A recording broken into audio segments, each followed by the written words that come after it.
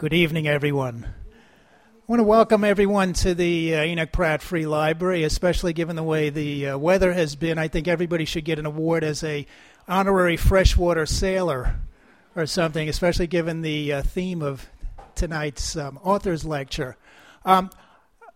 I'm Bob Burke, and I work downstairs in the Social Science and History Department. I'm happy to say that's where this book is going to class. And if you haven't had a chance to look at it, it is a really beautiful book, and I think one that's definitely worth your time. By way of an introduction, I wanted to conjure up a scene. We're walking in Lower Manhattan, and you see the tall skyscrapers and the very narrow streets that, of course, reflect the original Dutch and English town. And we're walking west along Wall Street, and all of a sudden we catch sight of something that appears to be an anomaly, a very dark-looking church, a Gothic church. As we approach it, we find out that it's called Trinity Church.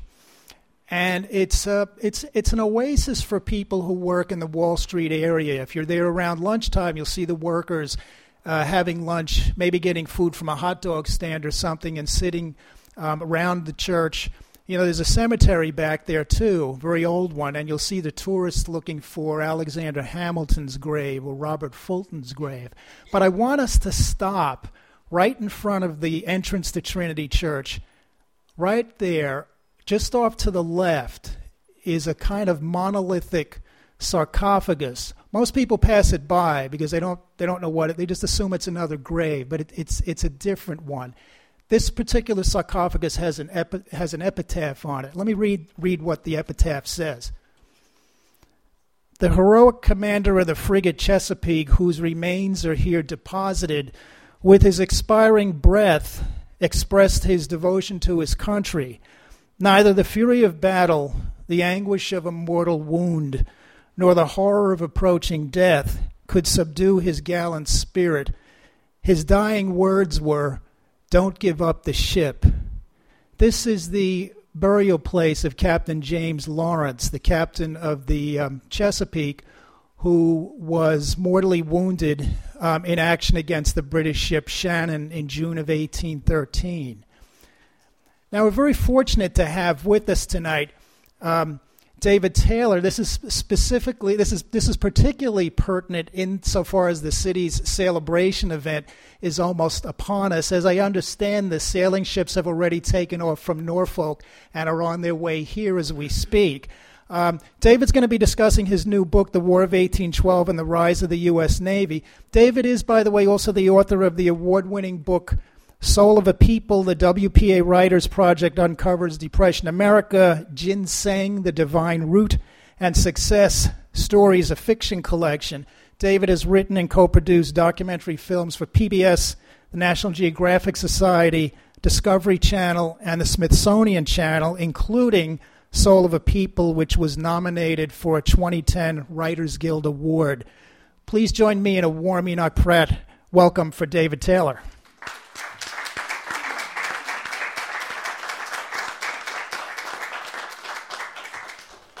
Well, thanks, Bob. That is a great introduction, and it's really a pleasure to be here in the Poe Room again. This is one of my favorite libraries, and I'm glad to be here. I'm sure it's one of yours as well. And also, as Bob mentioned, on the eve of the celebration, when so many of these tall ships bring the experience of the age of sail and the age of the War of 1812 to Baltimore again for the next 5 days. I'm very interested that Bob mentioned that sort of scene at Wall Street and James Lawrence. Even with lots of bicentennial hoopla to some degree, the War of 1812 kind of manages to be a forgotten war in some sense. I mean, it has confusing origins, it has mythologized heroes, and some half-remembered slogans. And, of course, we remember Captain Lawrence's slogan, in part because it was popularized at the time, but also because his friend and colleague, Officer Oliver Hazard Perry, stitched it up on a great banner and sailed it from his ship during several episodes of the war. So,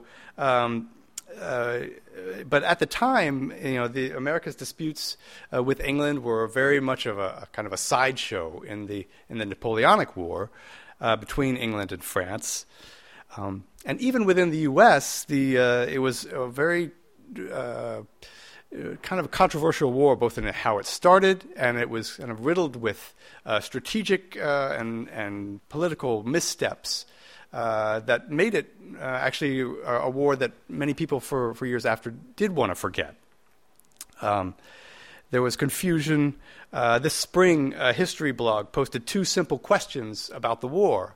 It's like, one was who were the good guys, and 2, who won? And they got over 3 dozen different answers. So it was just those simple questions sparked a controversy. We tend to think that the U.S. was united against the British when the war started. But in fact, when the war erupted, the U.S. was bitterly divided. The groups in the Northeast were very skeptical of the war, and there were riots here in Baltimore between the 2 factions, and several people were tarred and feathered and forced out of town for questioning the rationale of going to war. New England states actually discussed secession because they saw that their trade was imperiled. They were trying to navigate the conflict between France and England without getting involved, and they thought the idea of antagonizing the world's largest navy when they were trying to make a maritime living was crazy. So the question then is, why pick this fight? Well, James Madison and some in Congress thought first, well, they had legitimate gripes against Britain's treatment of U.S. sailors, of U.S. trade on the seas. And second, there was this matter of territory up north that perhaps the U.S. Might be able to gain, called Canada. Thomas Jefferson had famously said at the time that taking Canada would be just a matter of marching. And so that argument and the idea that we wouldn't actually be challenging Britain with having a large navy somehow made the idea that this could work, but it definitely appeared not to be that simple. So as the U.S. declared war in June of 1812, the forces were not at all prepared for it, and the Navy, because of official policy of having very few ships and only basically trained men to man gunboats to defend the coast, was caught off guard. They didn't have enough ships. There was a huge frenzy of shipbuilding, particularly on the Great Lakes, as the war got underway. But rather than sort of unpack a lot of the sort of the political strategies and things that are harder to untangle at this remove, we decided in researching the book really to explore it from a people's viewpoint of what this crucible looked like, and particularly on the sea and Great Lakes, where the war's defining experiences really took place. So tonight I'd like to share a few of these stories from the book about how the war affected people on both sides, but most of all here in Maryland. So one story involves kidnapping, espionage, and prison. Another story starts with a dinner party in Havre de Grace. And another starts in the Chesapeake Bay and ends bitterly with a forced march down to, southward. Maybe nobody from that time speaks, though, more vividly to the war's causes than a young man named Joshua Penny, a merchant sailor from Long Island. Penny's saga struck me when I came upon it while we were researching the book. and found that he had published a piece about it later on as the war was underway. He went to sea as a boy to find his fortune, got kidnapped by the British, fought his way back home, and ultimately became a spy against his old nemesis, the British Navy. He even did time as a prisoner of war and still came home defiant. And get to sort of see how his story represents many who both in and outside of the Navy at that time. Basically, every town up and down the East Coast had at least a few ships in the maritime trade at that point. We were very much a country that faced the water. And these ships, of course, were manned by young men. For decades, families saw the sea and working on the sea as a ticket out of poverty. Theodore Roosevelt wrote a history about the Naval War of 1812. And in that he said that few New England boys, quote, would reach manhood without having made at least one voyage to the Newfoundland banks after codfish. And in the whaling towns of Long Island, it used to be an old saying that no man could marry till he struck his whale.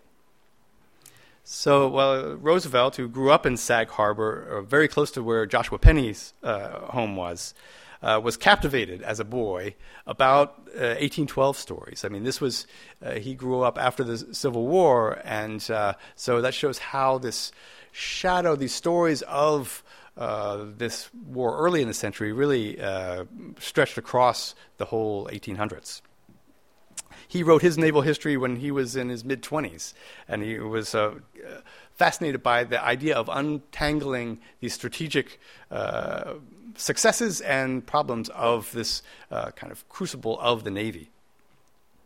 So Joshua Penney, one of 9 children from a poor family, went to sea and learned the nautical life. He learned where each rope belonged on the ship and the 3-watch system that divided the day up into 3 shifts or watches for looking out for other vessels, for basically keeping track of safety on the ship. And he learned how to scramble up into the trees, the masts and the yardarms 8-10 stories above the water without being tossed into the water. And that's what you'll find actually among the crews who come from the tall ships now, how they train in some of the same ways. Sailors at that point never wore gloves aloft. They never wanted anything between their hands and the ropes because that's what their lives depended on. Even whether it was bitter cold, they would go up barefoot and barehanded to make sure that they stayed on board. But Penney did suffer brutally from a prominent cause of the war, and that's what this print gets to. The British practice of kidnapping, essentially, U.S. sailors and pressing them into the British naval service. The British stopped hundreds of American ships in the decade before 1812 and press-ganged roughly 10,000 Americans, claiming they were British deserters, into service. They needed manpower for the war against Napoleon, and they weren't exacting about where they got it. So that's why U.S. ships went to war with a banner saying "Free Trade and Sailors' Rights" as a slogan from their sails, because that was one of the major complaint against the British. So as a young man before the war, Penney fell into the hands of press gangs and was held by the British Navy for years.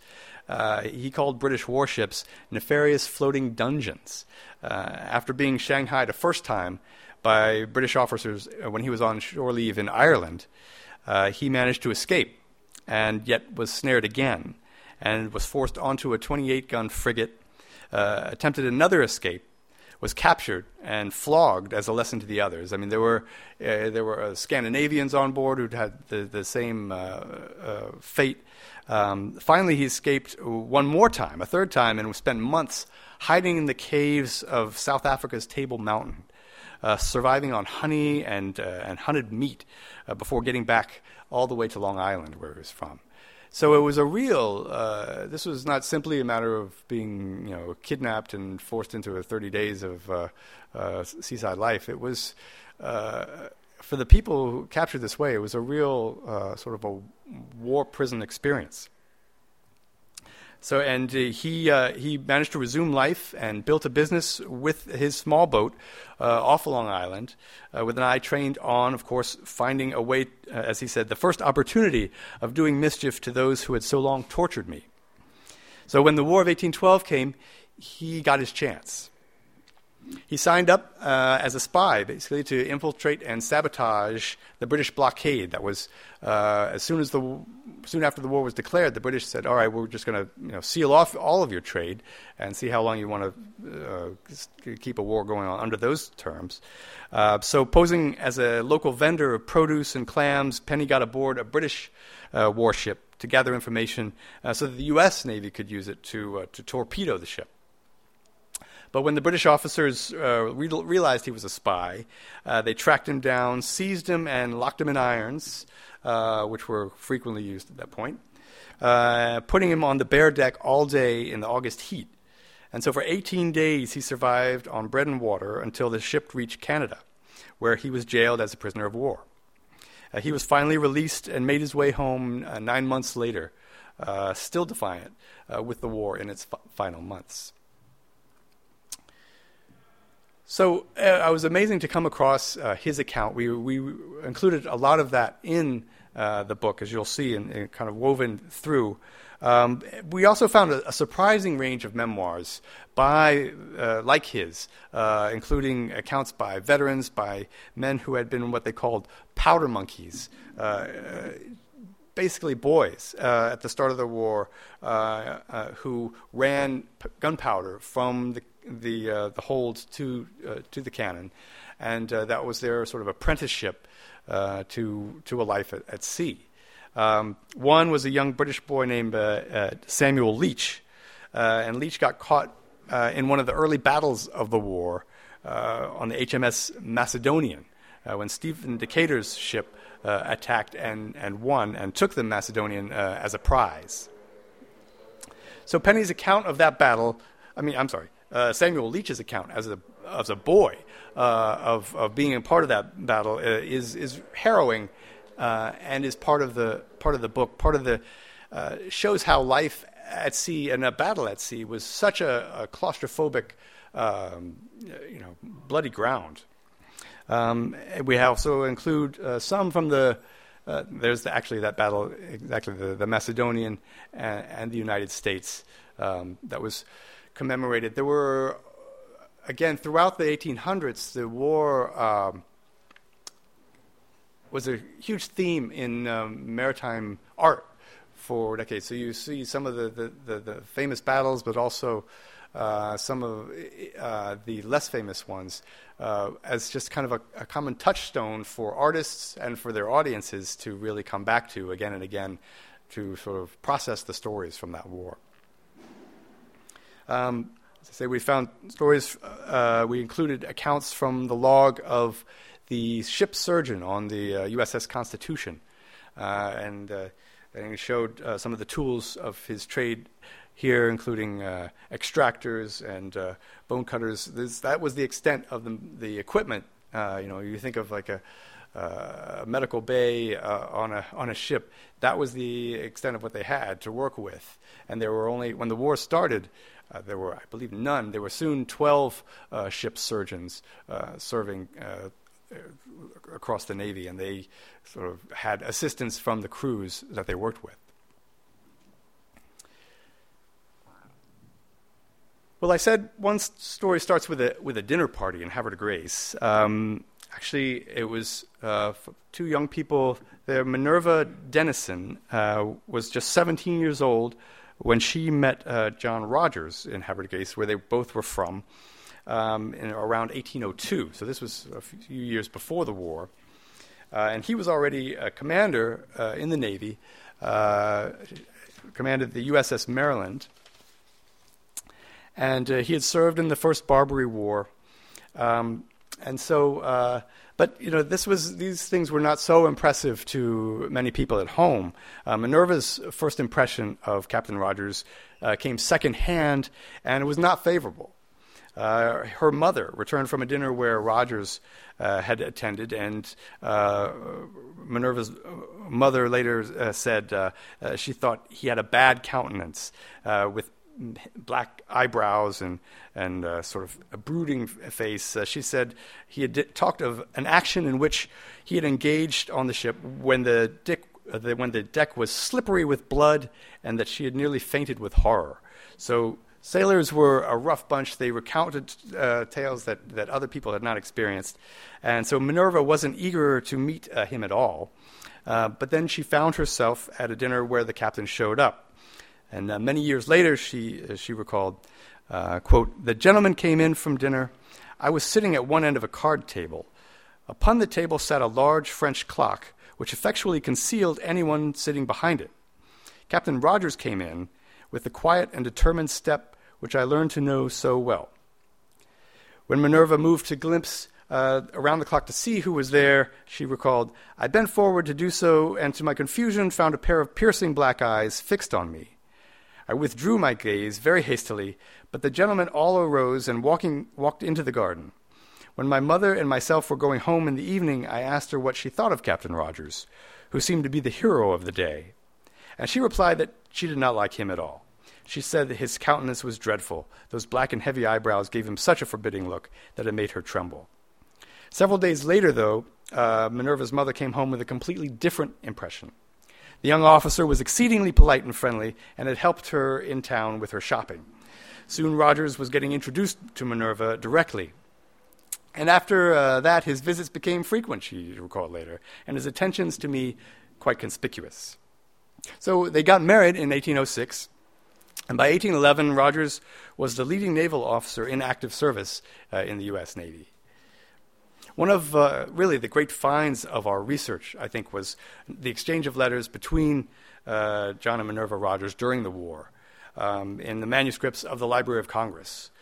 Their correspondence reveals a portrait really of two smart and intelligent partners, she reporting on the home front and he reporting on, to some degree, on what was happening at sea. Their letters show their affection for their children and concerns for precarious household finances when a naval salary was meager. A year before the war started, Rogers bought lottery tickets for each of their two little boys. He said, I hope they may be more fortunate in pecuniary matters than their father, he wrote Minerva. Keep up your spirits, my wife, for my own peace of mind depends upon yours. Kiss Robert and Frederick for me.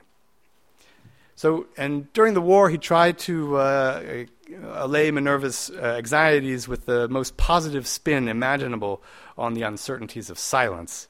He wrote, should you not hear of me for some time to come, it will be the most certain proof that I am well. So Minerva, for her part, gave him news of ships in port. She wrote of captured British ships, including the Macedonian when it came into port in New York.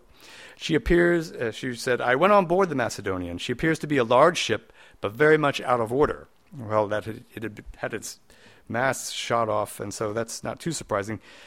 The war came truly to their family's doorstep, though, in the spring of 1813, when the British attacked the Rogers' hometown of Havre de Grace from the water and burned a number of houses.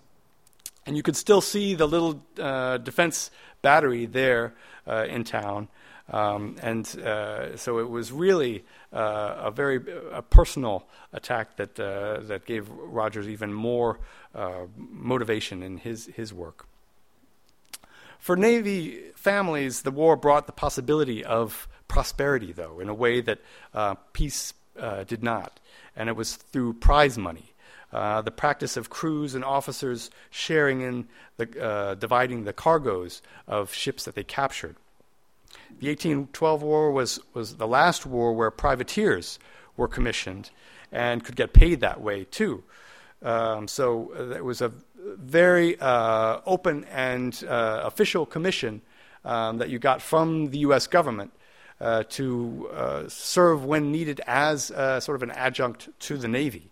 And you would, and sort of ship owners and their crews sort of had a contract by which they apportioned the prizes of any enemy ships that they took.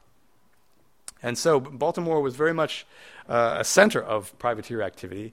The Pride of Baltimore this is Pride of Baltimore 2, is modeled on one of those clippers, and in fact takes its name from the nickname of one of the most audacious privateer ships, the Chasseur, whose captain took many prizes during the war, and even went across the Atlantic and dared to issue a one-ship blockade notice. He said, "I've blockaded England from going astray," and he sent the notice of that to Fleet Street and had it posted at Lloyd's of London to make his point, and didn't stay too long to enforce it, but it was a very bold move.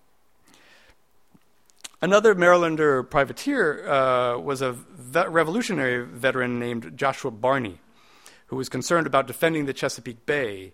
And so by the time of the 1812 war, he was obviously one of the more older officers to return to service. But he was so concerned that he proposed that a gunboat flotilla defend the bay, and with a very specific and fairly practical approach, he got his commission to do that.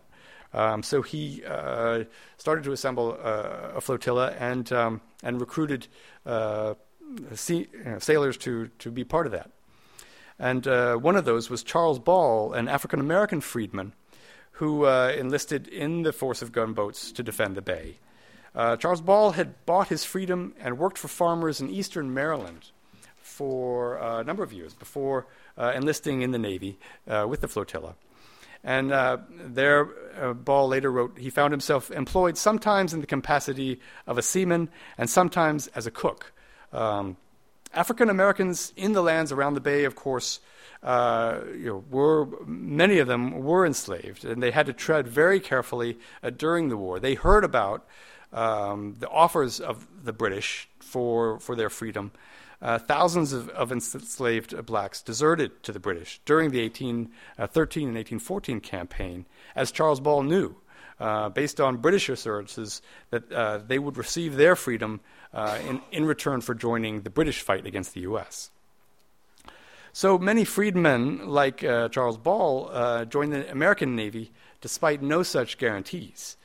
A section of his memoir offers a glimpse into that dilemma and his commitment to the cause.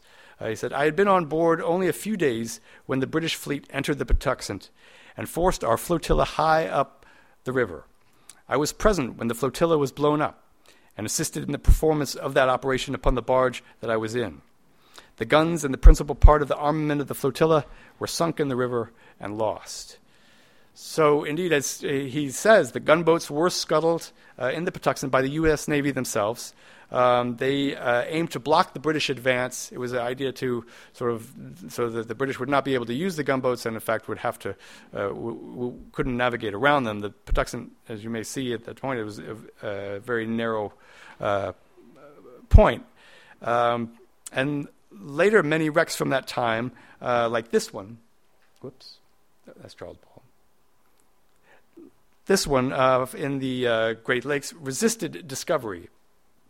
In the last few years, the Navy, Maryland Department of Highways, and the Maryland Historical Trust have partnered to explore the Patuxent stretch where the gunboats appeared to be. And so just in the last couple of years, had people, there's Susan Langley with American Historical Trust leading the sounding for one of the ships, the U.S. Scorpion.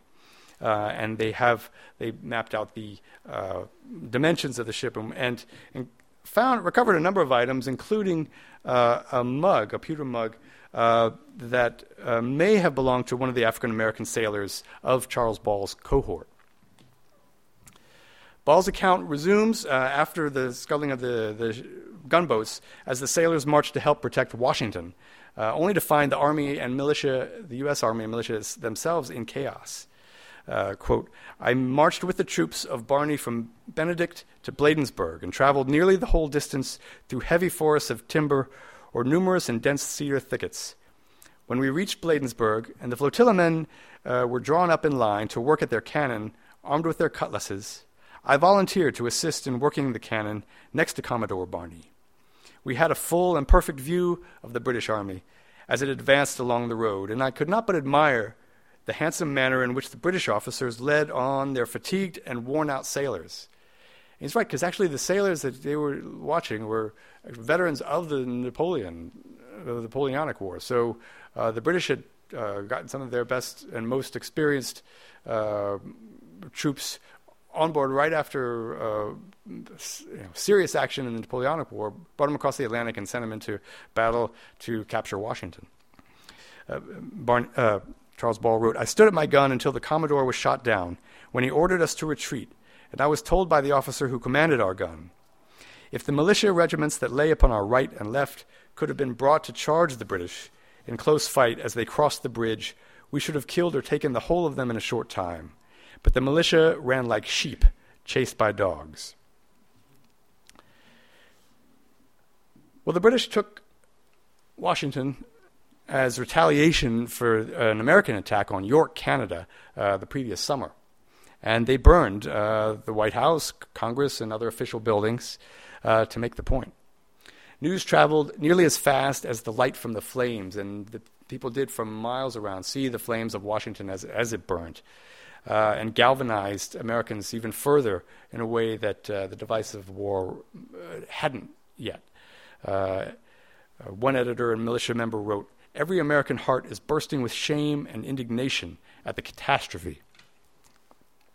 "The most disastrous news reached us," Minerva Rogers wrote her husband. "I have just heard that Washington is in ashes.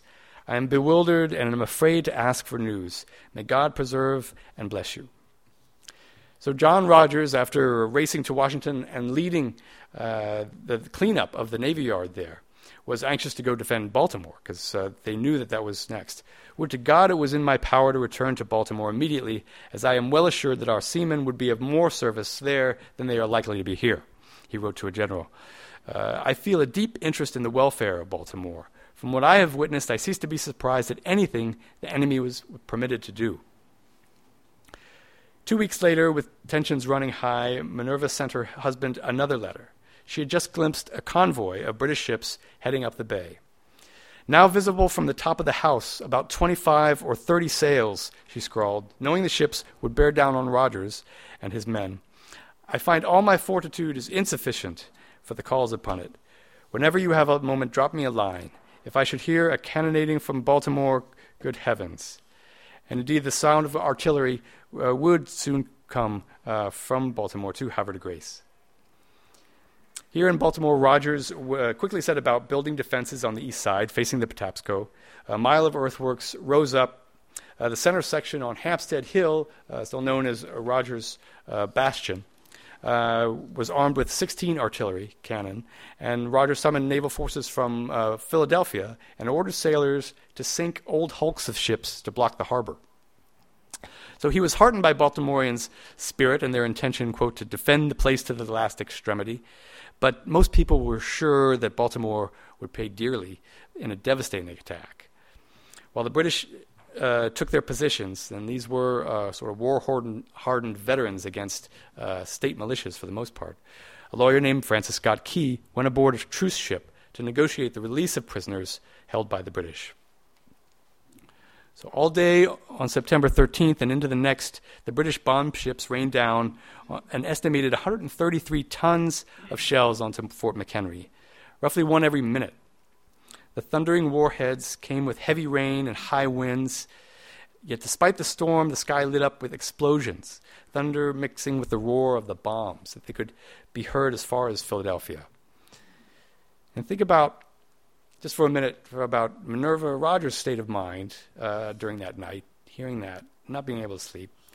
And think of Key, held by the British, powerless and isolated from his people, caught within the floating engine that was pounding them ruthlessly that way.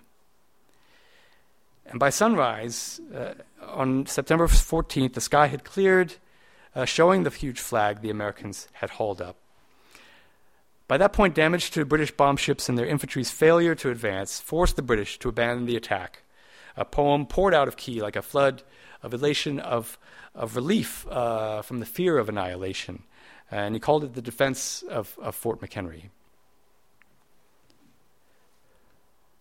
Well, the war and the sea allowed many people to make new identities in the service, including at least 3 women, and probably number 3 that we know about, and so probably a number more.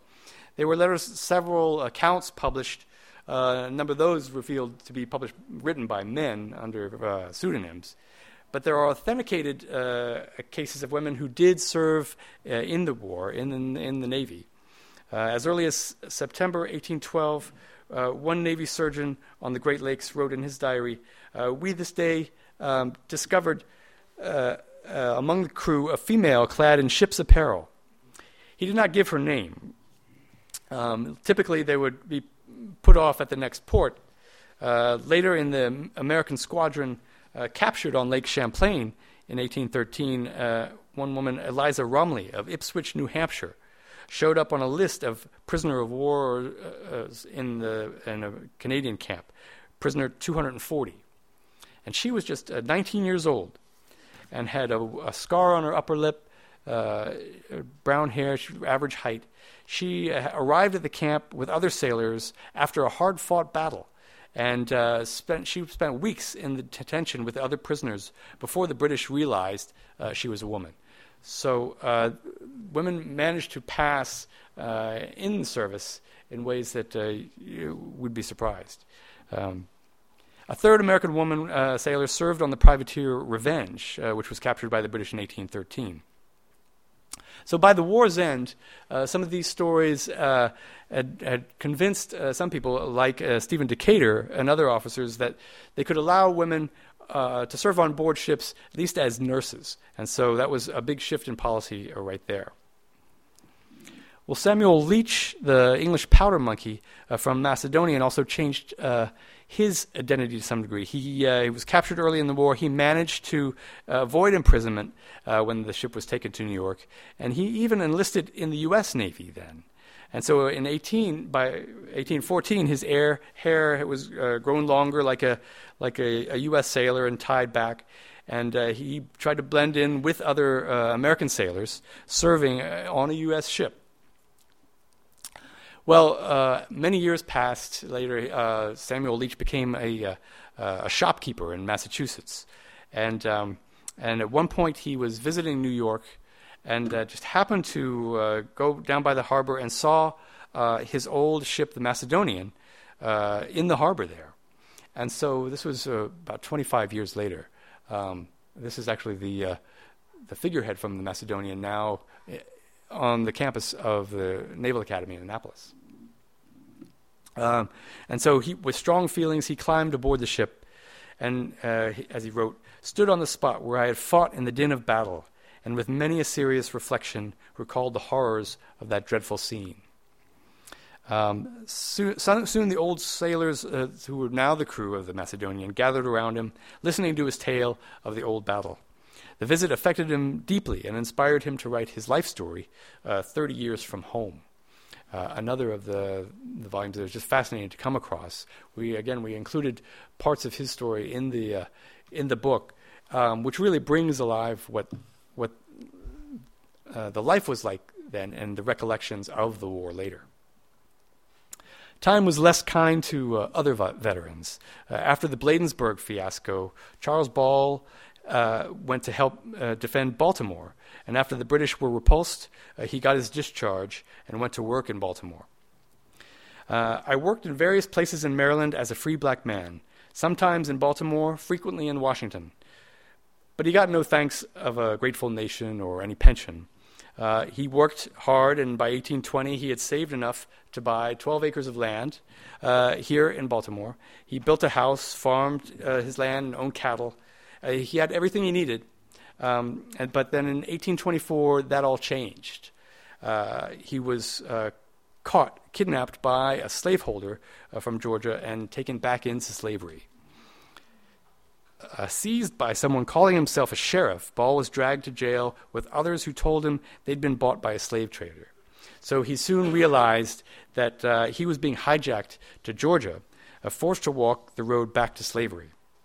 So it was with really cruel irony that they they paused in Bladensburg, in fact, where he reflected, "It seemed as if it had been but yesterday that I had seen the British columns advancing across the bridge now before me, directing their fire against me, and my companions in arms. The thought now struck me that if I had deserted that day and gone over to the enemies of the United States, how different would my situation at this moment have been.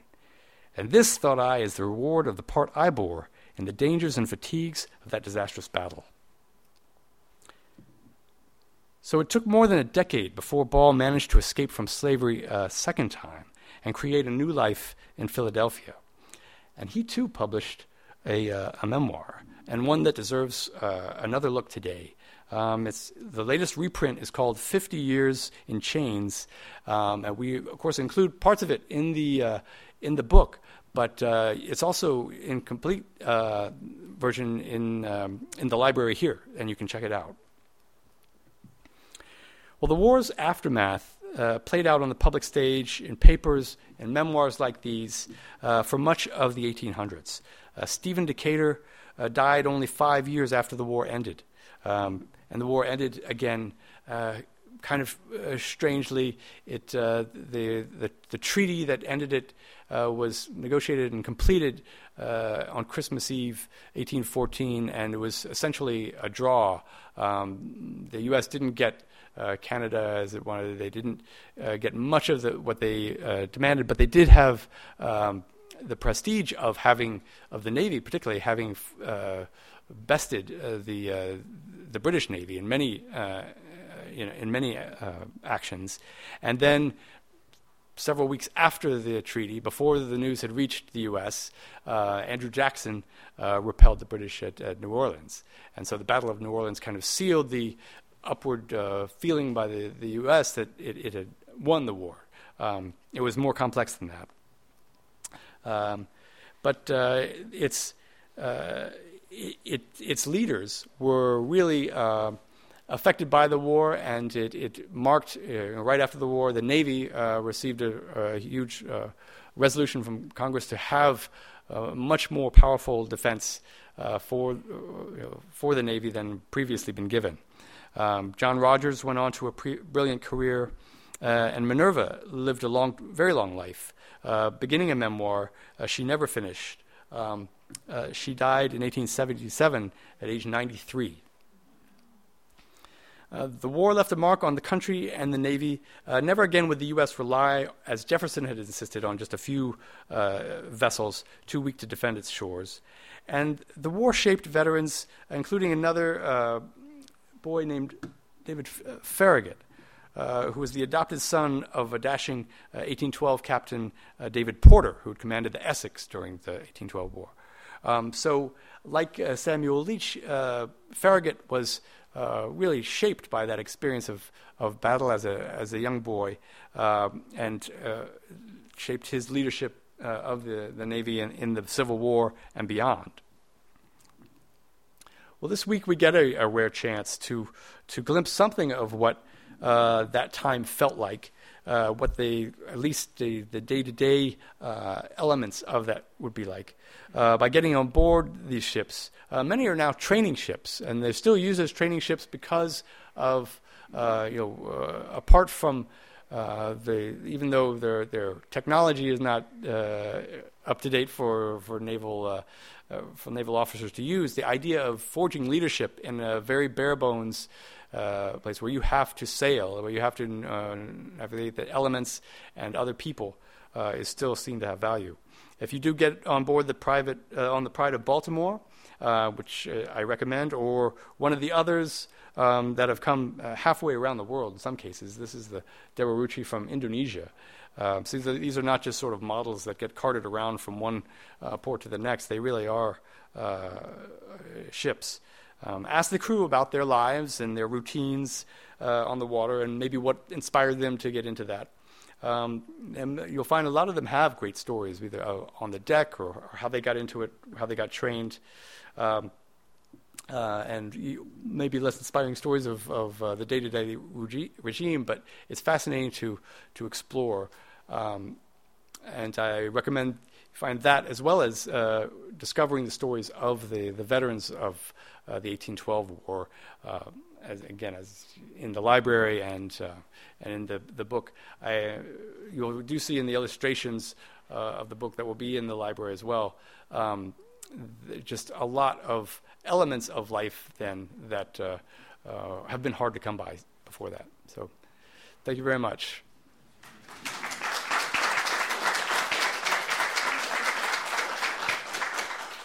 Yeah, I'd be glad to take questions and comments at this point. There's one over here. Do you think the United States had good reasons to go to war? Was it because of the impressment of the city? It would question of was there good reason to go to the war by the U.S. and certainly the impressment of seamen was a legitimate complaint for the U.S. Whether it was valid as a sort of a to cause a declaration of war to get that resolved, I'm not sure. There were more other factors politically that played in then, but that was the one that was presented particularly to the public. Any other questions or? The title of the book says, "And the War of 1812 and the Rise of the U.S. Navy." So my question to you is, subsequent to the war, after 1814-ish, to what degree was Congress and the nation prepared to really fund a sort of real Navy with real officers, real seamen, and real ships? Yeah, they were very committed coming out of the war, actually, and so even in a post-war economy, that was one of the largest budget commitments, was to in clear recognition of that they needed self-defense. With Washington still in ashes, basically, there was a recognition that both in more training, Annapolis got started and beefed up, and more ships, particularly. I mean, there had been during the war a frenzy of short-term shipbuilding, but there was a sustained effort to build up a fleet in the years after the war that did continue. And if I can follow up, was that to protect our shores? Because when you speak of the war as you described it, and I'm not a Baltimorean, so I'm less steeped in its history, it's not as though the U.S. won great naval battles. I mean, with the Battle of Baltimore here, I don't think of that as a naval. Well,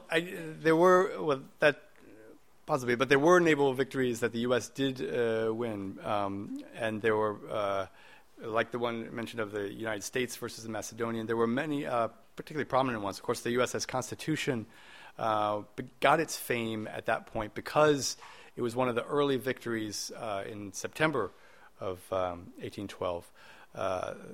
It took the British ship, and there were a number of particularly one-on-one encounters where the better training of American sailors helped to win the day. They had both more at stake. They were better trained, and they proved themselves in ways that was.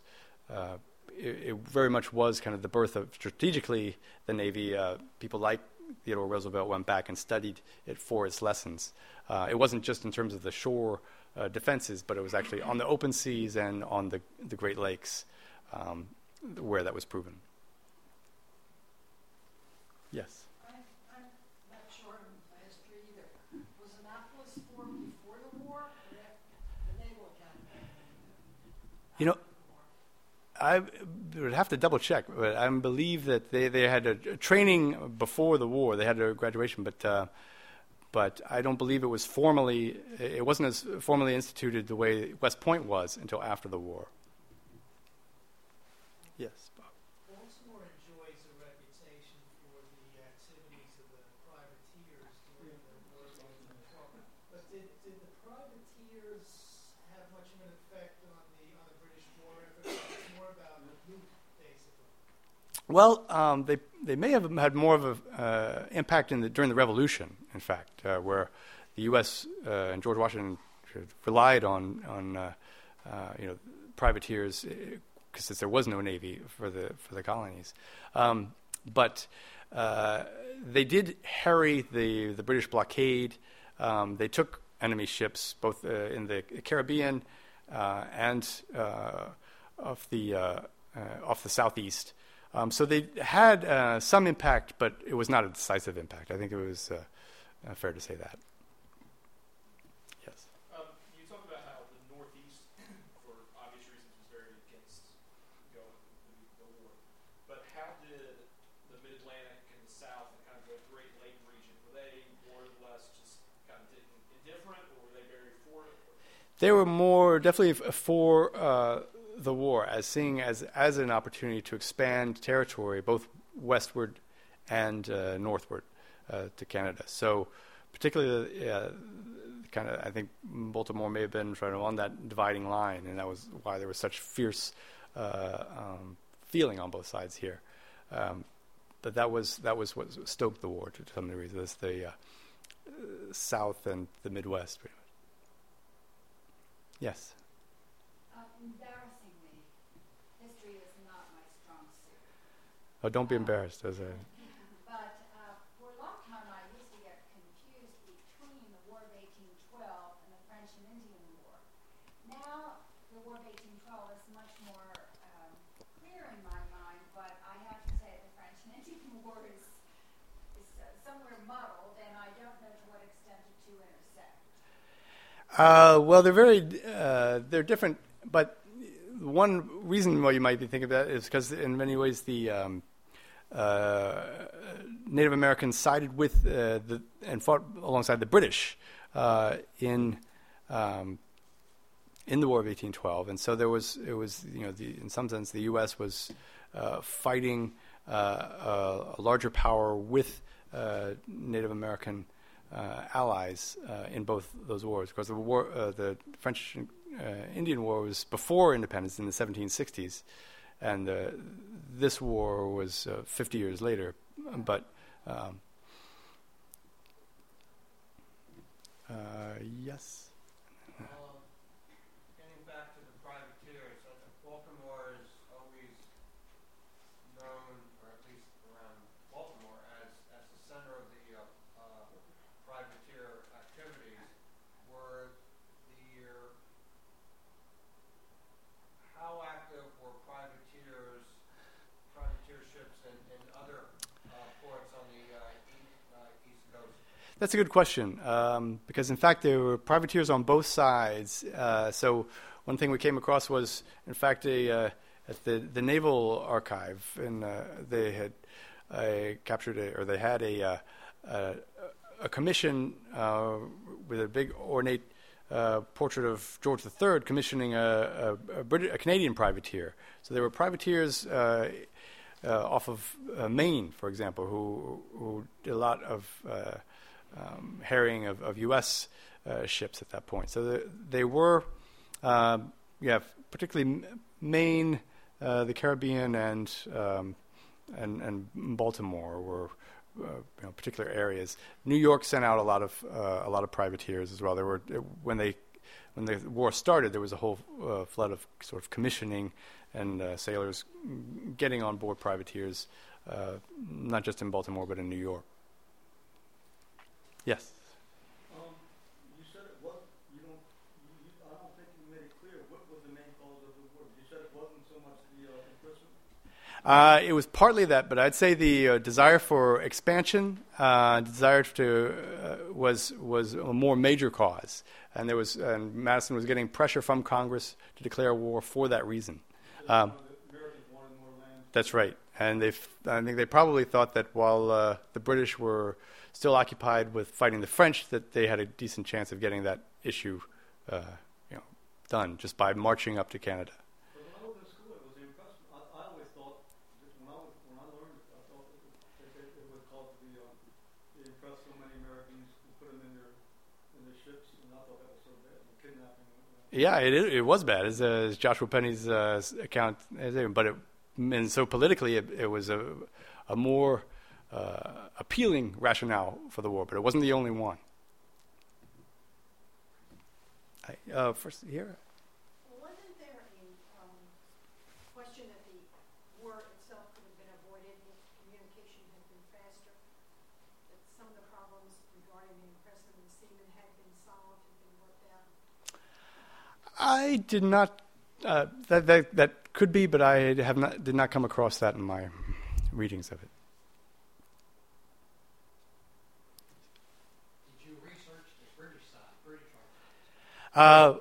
Only, well, to some degree, we did have couldn't go to the British Library to explore things, but we did find accounts of some of the British commanders about their impressions of the war, of missteps that the British Navy had made in terms of not assessing the U.S. Navy properly, and also of the British General Cockburn, who launched the campaign up with the Potomac, and his accounts of both ships getting basically landed on the shoals in the Potomac and having to get pulled off of them, and taking Alexandria, and so we did include some of those accounts, as well as some of the British soldiers who were attacking New Orleans and what they dealt with. So we did get some of those impressions. Maybe you first. Again, getting back to Baltimore and the whatever it's called, the siege, and also I think there was a battle, Reeve Richards battle in North Point, and recently there was a PBS documentary on the War of 1812. It's on tonight. It's on tonight. Pardon me? It's on tonight, repeat.